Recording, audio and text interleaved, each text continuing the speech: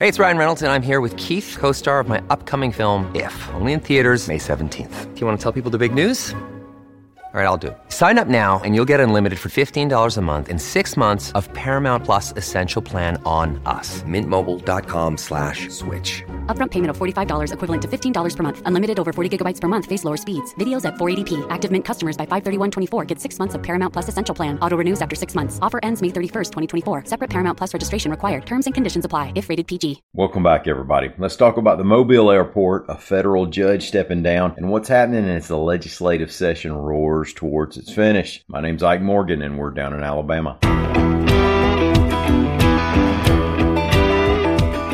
Well, friends and neighbors, here in Alabama, we now officially have the Mobile International Airport. AL.com's Lawrence Becker reports that the Mobile Airport Authority Board has voted to change the name of the downtown Mobile Airport to represent its higher international ambitions. Authority President Chris Curry, quote, "If you have a business that's located outside the country and possibly looking to relocate to the Gulf Coast, if an international airport is important to them, our current name would not allow us to be part of that conversation. But from a planning standpoint, a strategic standpoint, if they understand that we'll have a new international airport available in 2 years, we can easily be part of that planning process." Now, as most know by now, commercial passenger service is moving from Mobile Regional Airport in West Mobile to the Brookley Aeroplex. At the announcement of the name change, officials also shared some visual plans for the new terminal and other facilities.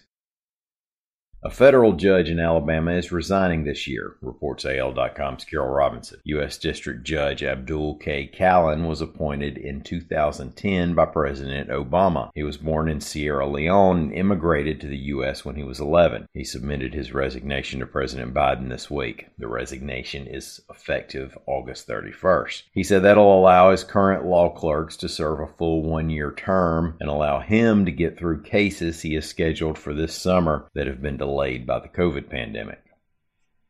The Alabama legislature has passed a K-12 education budget, reports AL.com's Tricia Powell Crane for the Alabama Education Lab. And it's Alabama's biggest budget ever, calling for $8.3 billion in spending, 7% more than this year's budget. And it steers a lot of money toward hiking teachers' salaries, especially the teachers with the most experience. Now, if you have less than 9 years experience, you get a 4% raise. If you have 9 years experience or more, depending on just how much experience you have, your raise will be somewhere from 5% to 21%. There are big investments in the budget for reading and math. You can find it broken down a little more in Tricia's story at al.com/education. Meanwhile, today could be the final day of the Alabama legislative session. Look for the possibility for a couple hot-button issues to come up, with bills on so-called divisive concepts and medical transgender treatment for children. Another transgender-related bill you might hear about today is one that would make Alabama public school students use restrooms and locker rooms that correspond to the sex shown on their birth certificates. That one has passed the House and is pending in the Senate.